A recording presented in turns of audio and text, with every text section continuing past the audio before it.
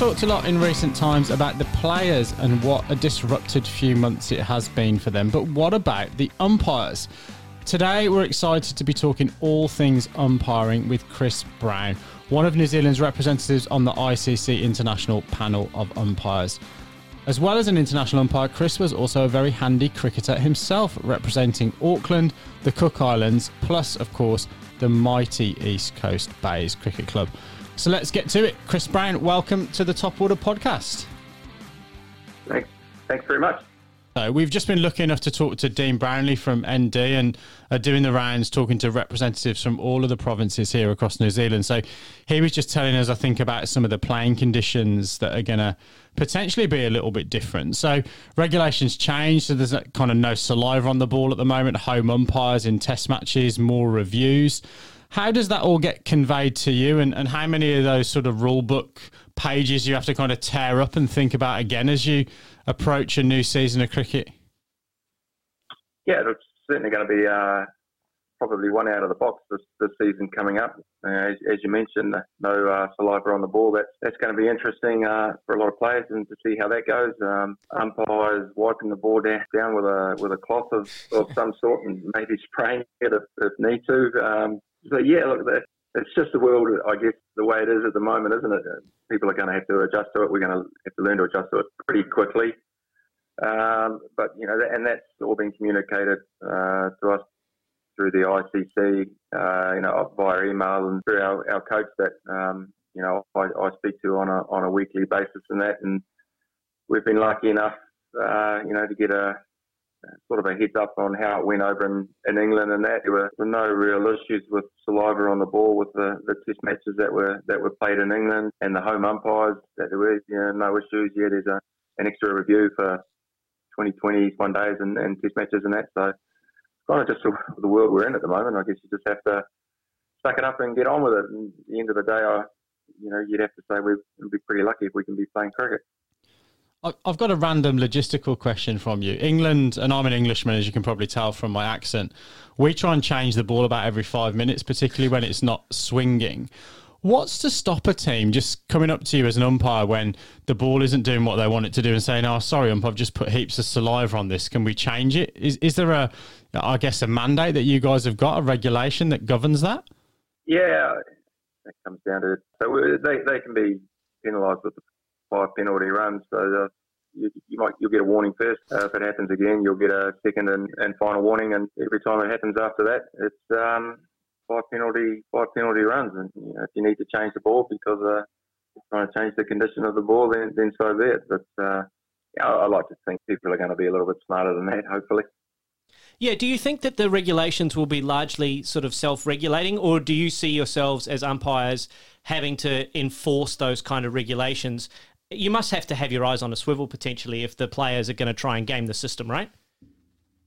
Yeah, you certainly going to need to be a lot more observant, I guess, in that. Watch the ball, go from the keeper back to the bowler and that. International level, I guess you're lucky you've got 20-odd, 26, 24, 26 cameras, however many it is, to help keep an eye on it. And a third umpire and a match ref and that. But I guess at first class level, it'll be up to the umpires on the field and that. You just got to be vigilant as you are with the possibility of ball tampering and that. And if you see someone putting saliva on it, we know what to do. And you'd like to think it's not going to be an issue, but if it is, then we know what we have to do. You mentioned a coach before. What does training look like for an international umpire? I mean, are you guys sitting down, kind of, I guess, watching all the other games and kind of making your own decisions? How does it look for you? Yeah, so there's a certain extent of that. On OneDrive, we can have a look at the dismissals and the appeals from other games that are happening around the world. You can sit there yourself and mute it and, go through the decision yourself from a third umpire point of view. David Levins is our ICC coach. He lives in Melbourne, Australia. So I talk to him once a week, just to get an idea of what's happening in that, but also that once a week I'm doing third umpire training with him via Skype and that. So he'll basically share his screen with us, and we'll go through some scenarios that have occurred in that, from a third umpire point of view. So otherwise, it's a lot of reading playing conditions, laws, for your test matches, T20s, one days, all that stuff. And I guess also getting used to this possibility now that third umpire will be calling no balls, front foot no balls and that. So it's just, something else for the third umpire to be doing on top of everything else. And how intimately involved are you with the providers of that technology? So the guys who design and build Hawkeye and the DRS systems, how involved are you with the actual procurers or the makers of that technology in terms of what its capabilities are and what the limitations and like the kind of margins for error there are that you need to factor into your decision-making process? Yeah, I don't know how much. I guess that's probably through ICC head office and that over in Dubai. But I would imagine there's a lot of communication with them and what it is that the ICC are requiring from them.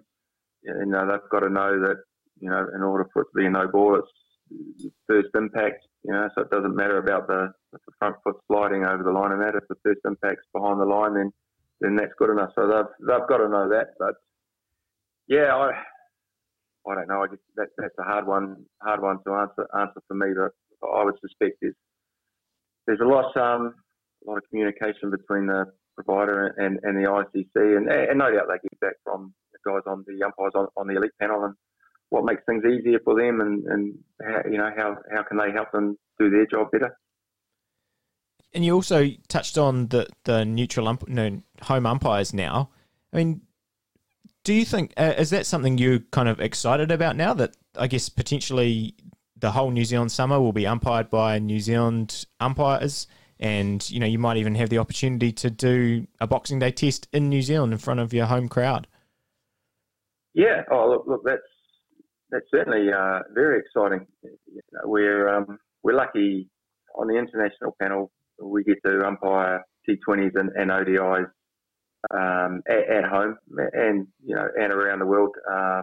Not so much test matches. So if a test match was to come along and to get the opportunity to stand in a test match first of all, but to be able to do it in New Zealand would be certainly pretty special. So if that was to happen, it would be it would be quite a buzz, I think, to be fair.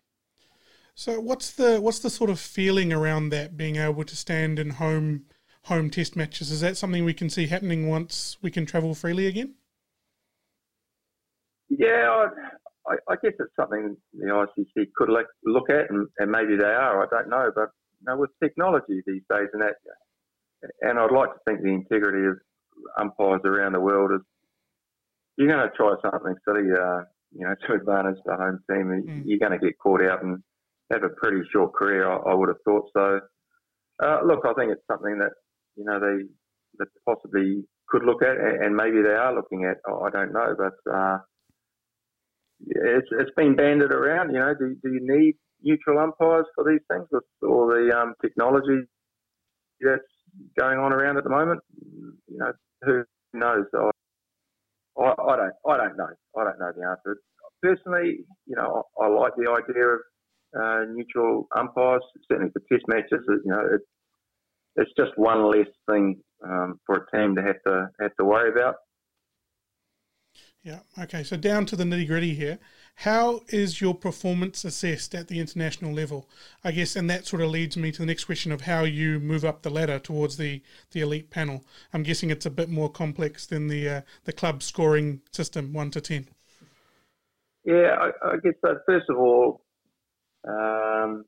we've got a match referee at every international match and that, so they log every decision you make, outs, not outs. They might look at if there's a marginal wide call or anything like that. They'll look at your man management, your match management, how you conduct yourself on the field, how you conduct yourself if you cock something up and you have to overturn a decision. Does your body language change and that? So they look at all that. So it's gone away from just the right decision or the wrong decision sort of thing. There's a whole bigger holistic view now of umpiring and that. So, and they report on how the game went and how they feel you went, the decisions you made, and whether you looked confident, had to talk to someone for a bowler running on the wicket, whatever it is, and it goes back to the ICC.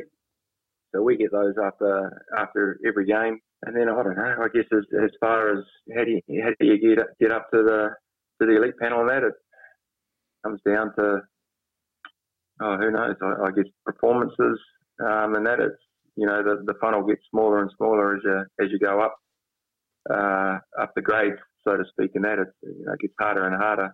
So who knows? You just got to bide your time. You just any opportunities you get, you just got to make the most of them. Whether it's an ICC tournament overseas, perform well there, get a semi-final or a final or whatever, have a pretty good summer in that. As long as you're prepared, and when the opportunity comes, you put your best foot forward, and what will be will be. So I guess following on from that, sitting at home, I always really feel, I guess, for the umpires when you get that moment where the decision's gone upstairs and you get that horrible moment where the TV umpire comes on and says, Chris, that's wickets hitting. You're going to need to overturn your decision. How do you cope with that mentally?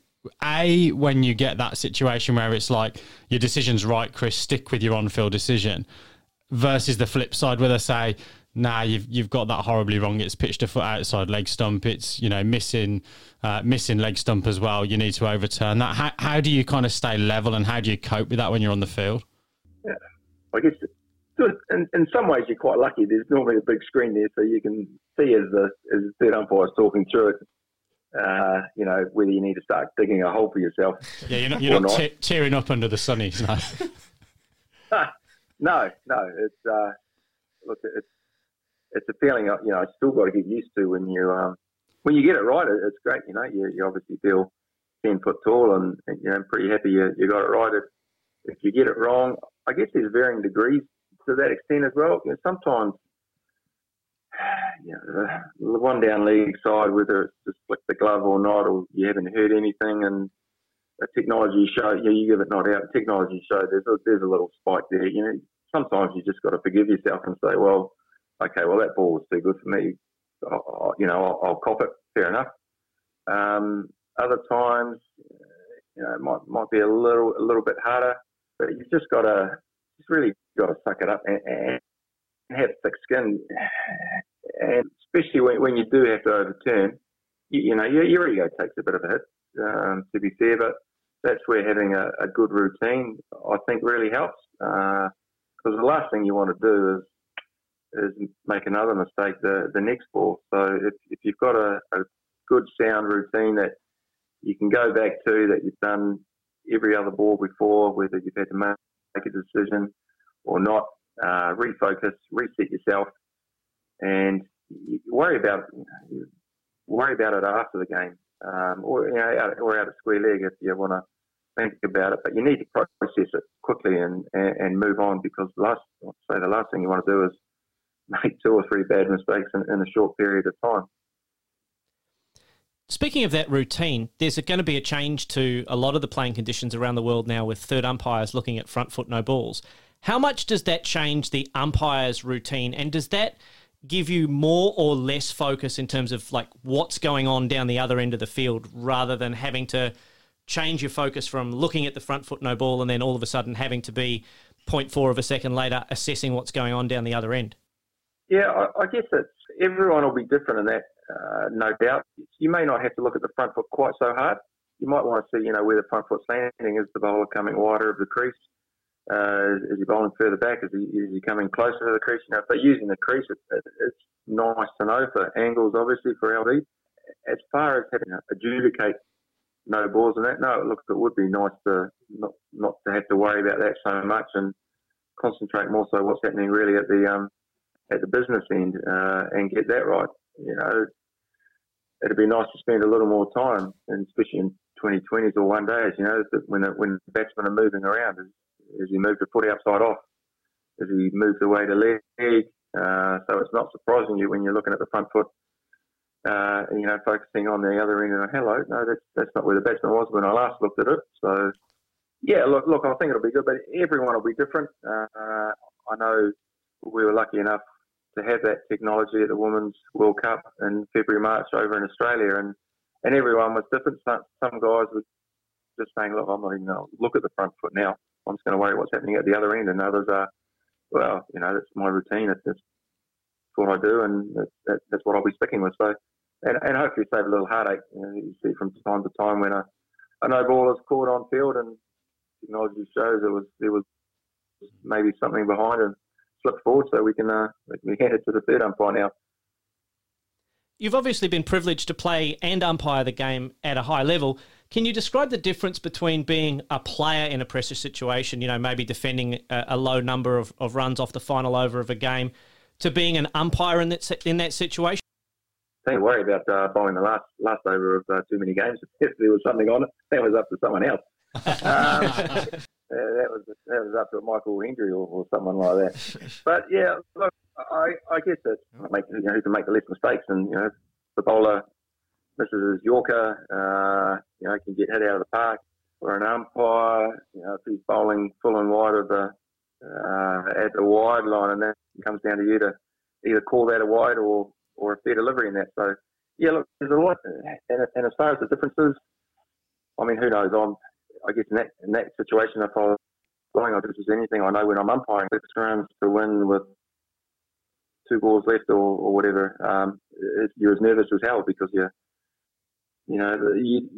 don't want to be coming off the game having an influence as an umpire because you got something wrong. So it is. Look, it's very nerve wracking. I don't know. I guess my palms get sweaty, and I try not to fall over. I suppose. And I guess when we look at umpiring and playing, and what we do in our respective careers, you get a buzz from your professional success. Whether that's you win a big pitch, you hit a big 6. As an umpire, do you feel that level of fun or enjoyment when you get a really tough call right in a big moment, or have you got to be so focused professionally because you're the sole arbiter of that game at that point? Do you get that rush? Do you get that yes, wow, like you did when you were a player or in your professional career outside of cricket? Yeah, look, you certainly do. Every umpire knows when they come back to you to put the umpire on screen and that, and it's you've given someone out and you're told to stick with your original out decision and give them out again. Sometimes you want to do a cartwheel or a little fist pump and that. You've just got to rein yourself in, and vice versa. If you need to overturn it, you just got to have positive body language and overturn your decision and get on with it as if you're just another thing. So, yeah, look, it is a buzz. The more you get right, obviously, the more you're going to enjoy the game, and the more you have to overturn your decisions, the harder the game's going to be. But it is certainly buzzing. It's like you say, it's the batsman hitting a 6 right out of the middle of the bat, and for an umpire to get your decisions right and to be proved by technology that what you saw and what you heard was correct. It's a buzz, and it certainly does give you a nice rush. And you count those as 2 outs in your KPIs as well. You get the original one and the overturn. So yeah, you're 2 for 2. Yeah, that's right. When you come off the ground at the end of the day as an umpire, have you had a good game and your sort of mate at Square Legs had a good game, maybe the 30s had a good game as well, do you guys sit in the dressing room and have a beer and go, yeah, actually we did a pretty good job today? Or is it so professional that it's kind of all about the decision-making process and the review and all that kind of stuff? How much do you enjoy the end of the day sitting in the shed and going, yeah, I got that one right today, I had a good game?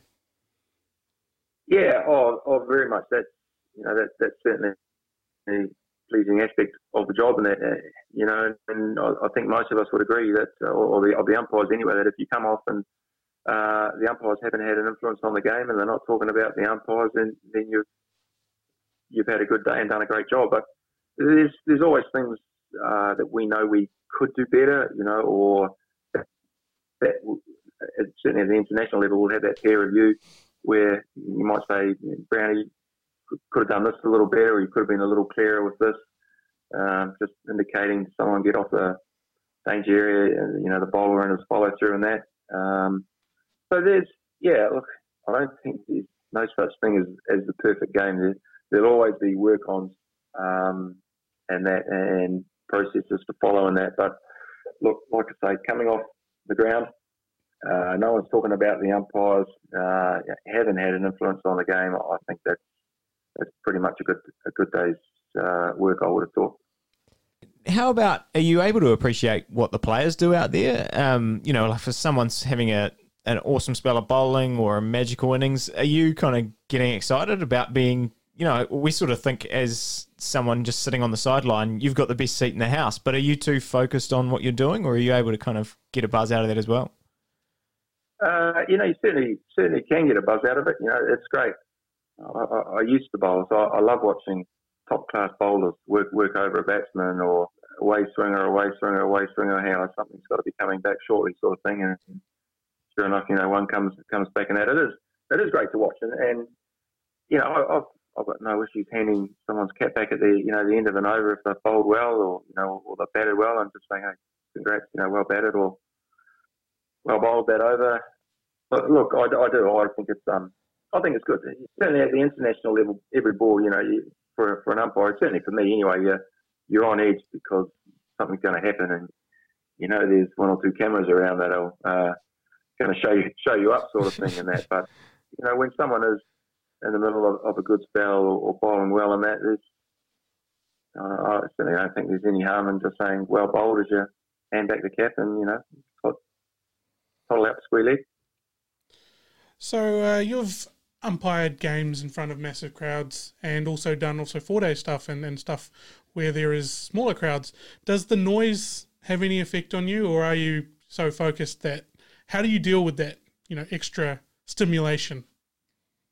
Yeah, that is a good question, because obviously your Plunket Shield is, and our first class, there's not a lot of people that come and watch, and you get up to the international, the one days, the 2020s, you get good crowds. And certainly when India were here a couple of years ago, the loudest crowd I've come across was at Eden Park with T20 there, full house, 40-odd thousand. Never experienced anything like that before. And it just gives you goosebumps in that, but it raises you as well. You almost grow another leg, and if you can put the crowd out of your mind, and like I said, this is where a good routine is, I think, vital, that you can hit that routine again, reset yourself, concentrate on what you need to do. Sure, you may not hear the faint nicks with the noise, because it's just constant the whole time. I don't know how the umpires in India do it, but they deal with that day in, day out, for all their games and that. But it does, it raises you. It's a great atmosphere, and to be fair, like someone, one of you said before, you're in the best seat in the house, and that is so true. You're up close and personal with some of the best players in the world, and you get to experience the buzz and the atmosphere that they are while they're out there doing their thing, and you're doing yours. We saw recently at some controversy at the IPL around one short decision. For me, it's kind of raised questions around whether technology should expand to include more third umpire decision making. I'm personally, we've broached this topic a lot of times. I don't like the technology in sport as much as the other guys do. Do you think that technology needs to go that far, or do we as fans just need to accept that there is a human element to this decision making process? Where's that line for you? Yeah, there is that human element. I do believe I think having too much technology is just going to slow the game down. And I know then there's a counter argument that you want the right decision made, but technology, as you know, technology is not always right either. Your ball tracking or whatnot, or it's not 100%. Mistakes can be made. So look, there is that human element, and cricket has that with batsmen when they get out, bowlers when they bowl a rubbish delivery, and that umpires when they get things wrong. It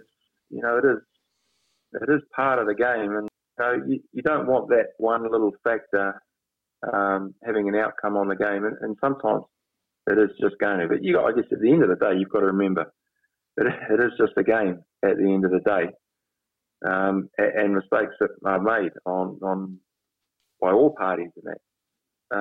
But I guarantee you, that game wasn't lost because of the one short run. No doubt there was probably dropped catch or beforehand. 100% right. There was a wide that was given that maybe shouldn't have been, a no ball, any number of things. There's I don't believe there's always, not in 99% of the cases, there's not one thing that's responsible for the loss. It's a combination of things over, as 40 overs or 100 overs of cricket or 98 overs in a day sort of thing. So, yeah, look, technology certainly has its place, and I like the technology that we've got. It's not, like I say, it's not perfect, but I think the players see it, they know it is what it is, that they accept it, and I believe anyway that it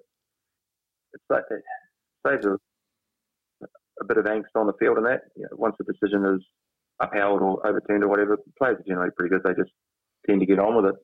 They see what they see on the big screen, accept it, and move on. I feel like sometimes the fans are the harshest critics of umpires. It almost feels like all of the fans of cricket, and I'm one of them, expect umpires to deliver 100% accuracy, and we all know that that's not possible. Players are human, fans are human, everyone's human. We generally tend to accept that of our players, but not so much of our umpires. How do umpires feel about potentially being held to a different standard to the rest of the cricket community? And what sort of pass mark do you guys set for yourselves in terms of the standards you set as international umpires? Yeah, look, the standard's high. You go into every game, you don't want to make mistakes. You don't want to be, the cause of, talk after a game or anything like that. So you certainly go in with the mindset and the preparation. You're prepared as best as you can be to do what you need to do. But the fact of the matter is, chances are before you even walk out there, you're going to make mistakes or perceived mistakes. The bowler may not be happy that you've caught a wide, and sure, it might just be outside the wide crease, or it might just be inside. I guess it's a perception thing in that, but I don't know. Players, batsmen, they go out there, they want to score 50, 100s, bowlers want to take wickets. Umpires want to get all their decisions right. The no balls, the wide deliveries, the short deliveries, your outs, your not outs, your LBs, your caught behinds, everything. A batsman wants to hit everything out of the middle of the bat. Bowler wants to have the ball on the string, which, as we all know, they don't happen that often in that. But it's the better you prepare yourself, I guess the harder you work, the luckier you get.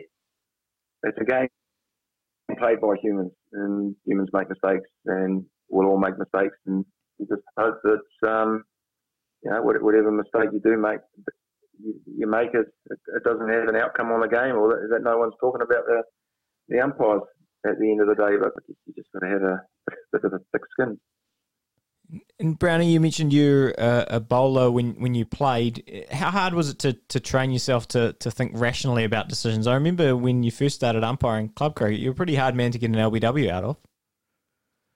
Yeah, actually, when I started umpiring... That's because you never had anyone LBW, Lippy, that's why. Spun it too much. Yeah, he did. He did spin it a long way.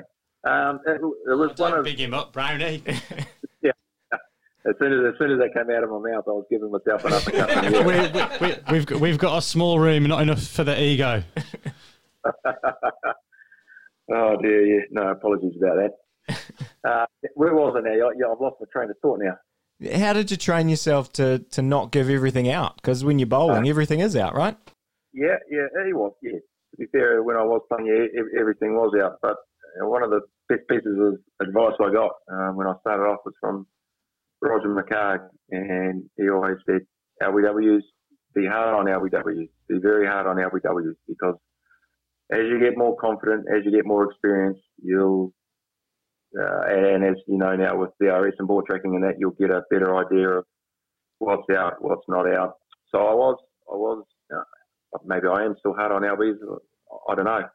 But I was purposely hard on LBWs. In fact, so much so, in one game, Colin Munro had a couple of very good shouts for LBW, which I turned down, and a third one, and he walked past me and gave me some great advice along the lines of, Brownie, not everything has to be hit in fucking middle. Brilliant. So earlier we talked to Shane Dietz, who's the CEO of Vanuatu Cricket, and Deepak Patel about his experiences in PNG. They both talked about how much talent there is out there, and but there's many challenges that exist for those nations. So you played a little bit for the Cook Islands. What are your memories of that time, and how do you think those nations can improve? Yeah, look, I played about 10 years, I think, for the Cook Islands. Loved it, absolutely loved it to be able to share my experiences at first class level back then, and that was fantastic. The guys that I played with and that loved their cricket. They really do. I guess the challenges I've got, half the team when I was playing, half live in New Zealand and all around New Zealand, obviously, and the other half live and played it on the islands, that 15 different islands there are in the Cook Islands and that. So getting together for tournaments was an issue. Just things like gear, proper shoes, pads, bats, and that. All these sort of things are issues. But look, that was some of the best times I had, and the talent out there is batsmen in particular. They may have never read the MCC on how to bat. Get your front foot to the pitch of the ball, get eyes over the ball and whatnot. But their hand-eye coordination, some of these guys can hit the ball a hell of a long way, and it looks ungainly, obviously, in that. But they can score quickly. They're very athletic in the field. They got great arms on them. Run between the wickets very quickly in that. So there's a lot of talent out there, and it's just getting them consistent cricket to play on a regular basis and that. And like I say, it is great fun. Some of the East Asia Pacific tournaments I went to and that, the talent there, Vanuatu had a very strong side. Papua New Guinea was extremely strong.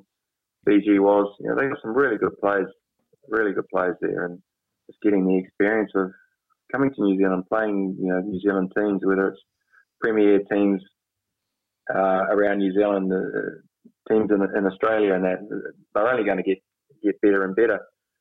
Segueing slightly to umpiring development, it's a very, very lonely game, and we need umpires, and we need more umpires coming through the system and wanting to transition from a playing career to becoming umpires. What advice would you give to young men and women out there who are thinking of taking up the white coat and becoming an umpire? Seriously, just to give it a go. This umpiring was never something I wanted to do, and never something I thought I would do. I fell into it. And my biggest regret is that I didn't try it earlier. I got into it. I was watching cricket one night with my wife, the Ashes one night. Made a couple of decisions that there were shouts on the TV and that. And Jules turned to me and said, "Well, why don't you look at umpiring? You think you're pretty good." And I remember turning to him and saying, "Why would I want to do that? You sit out there all day and you just get abused." And I was told, how hopeless I was around the weekends because I just sat there and watched cricket all day and did nothing anyway. So I was a waste of space anyway. So reading between the lines, I didn't think she wanted me around. So I made a couple of phone calls and did my exams and that, and loved it. And it wasn't until my very first game, it was just a warm-up game down at Freiburg Park at Browns Bay here, East Coast Bay, played someone. And Jules was there, and she saw me walking off, and I just big grin on my face. I just enjoyed it, and I'd loved it. And ever since then, I've regretted not thinking. I guess like I say, it was not something I did. I fell into it, but if I had the time again, I would have finished playing. And like Chris Gaffney did, just went straight into it, sort of thing. But my only advice would be just give it a go. Give it a go. See what it's like. If you enjoy it, and I'm sure you will, then see how far you can go with it. Read the laws, read your playing conditions, and just learn from the best, ask questions. Yeah, mate, I'll just give it a go. That's all I'd say. Brownie, look, so much thanks for your time. We always do like to finish the podcast though with a little bit of a quick fire round, and look, really good to actually put an umpiring spin on this, because we're normally talking about, biggest six and favourite Jaffa that you've bowled. But let's talk about some umpiring decisions. So you said you feel that little surge of pride or retribution when you get one right. So what's the favourite decision that you've made since donning the white coat? Maybe a retired player that you've fired out or you really hated?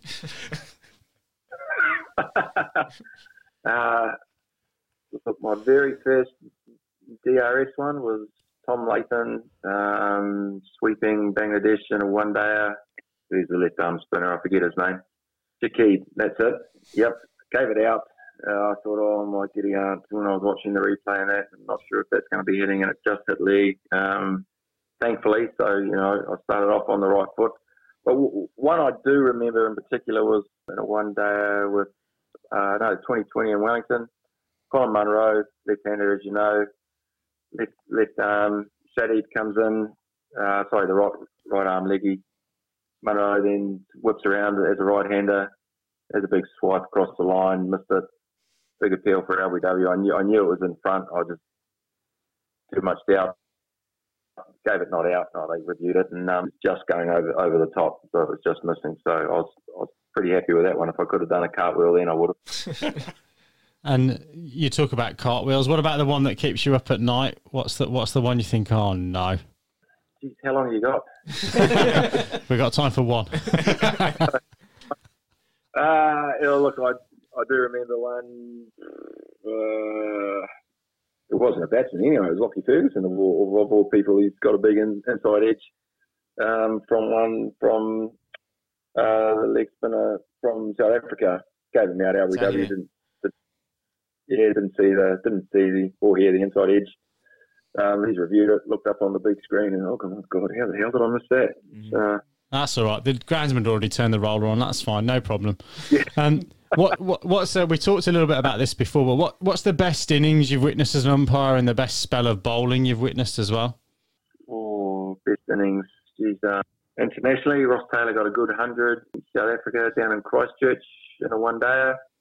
Tom Lathan got a 260 odd in a first-class game at Napier, which was pretty good to watch. Yeah, it's as you know, it's a great place to watch. So a couple of those innings certainly stood out. And what about the best spell of bowling when you've been standing there just going, bloody hell, how'd you play this? Trent Bolt took 5 at Hamilton. What was it, last season? A couple of seasons ago. I can't even remember who it was against. Yeah, he had it on a string that day, swinging it in, going across the batsman and that. And then, look, this is our final one of the quickfire round, apart from the highlight of your career, which we'll come on to in a second. But we need an answer to this. This is genuine. What's the best banter or sledging you've heard on the field? You don't need to give us the names if they're still current players and need their anonymity. But yeah, what's the best banter or sledging you've heard out on the field? It's not the Australians, we know that, right? No, it's not. It's Graham Aldridge, I think he's now coach of the Northern District Knights, isn't he? In my first class debut game down at Hagley Oval, Green Steamer. The game was over in 2 days in a session. I was nervous as anything. I was turning down LBWs. I was turning down caught behinds, down the leg side, everything. And another appeal, gave it not out, into the over, handed the cap back to him. One of his teammates ran past him and went, What was up with that one? And all I heard was, oh, mate, shit decision, even a worse explanation.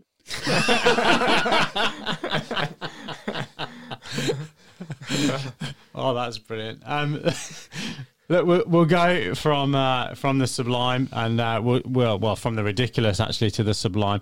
What's the highlight of your umpiring career so far? What's the thing that gives you the most pride? I guess a job well done.